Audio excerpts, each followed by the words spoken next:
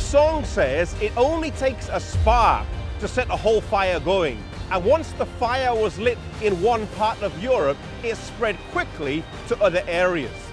John Wycliffe had made a massive impact, not just in England, but further afield in Europe, in particular here in Prague, and the region that was known then as Bohemia.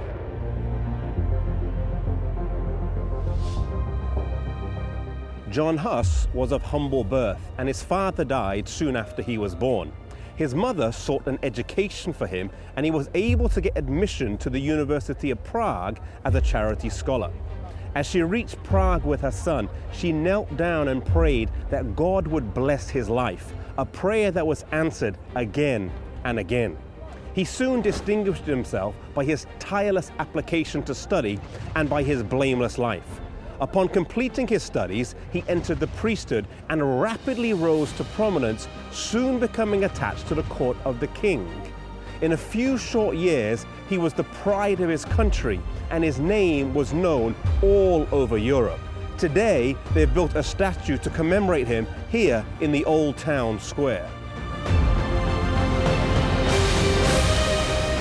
Several years after becoming a priest, Huss was appointed preacher of the Bethlehem Chapel here in Prague.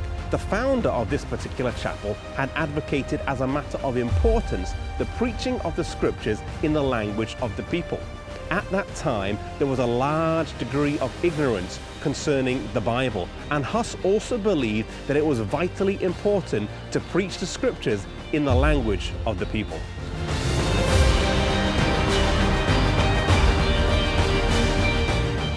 At this point in his life, Huss came in contact with Jerome, who would prove to be his right-hand man until his death. Jerome was a citizen of Prague, and he had brought back with him from a recent trip to England the writings of John Wycliffe. The Queen of England at that time was also a convert of John Wycliffe, and she was a Bohemian princess, and through her influence, his writings were circulated at length in Bohemia. Huss read them, believed their author to be a sincere Christian, and believed the writings to be true.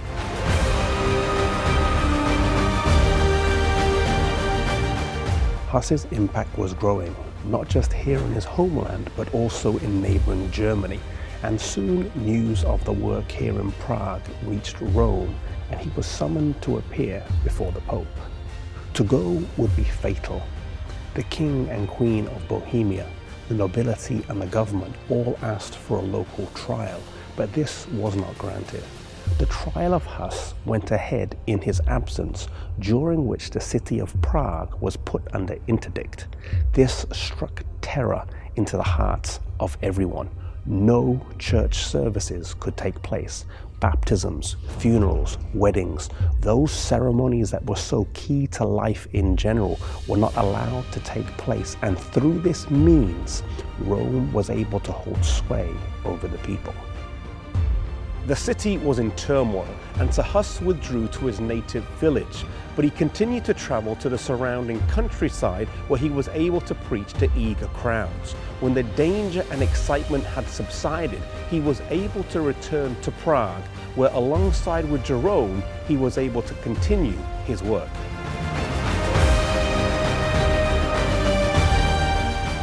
During this time in Europe, there was not one or two, but three rival popes, all claiming to be the vicar of Christ.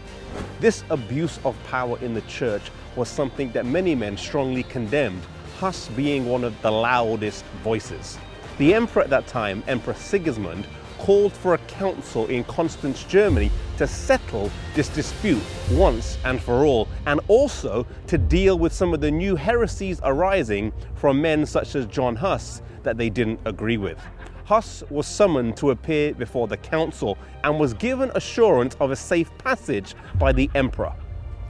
One thing that stands out from this story is the prayer that John Huss's mum made with him as he was on his way to university.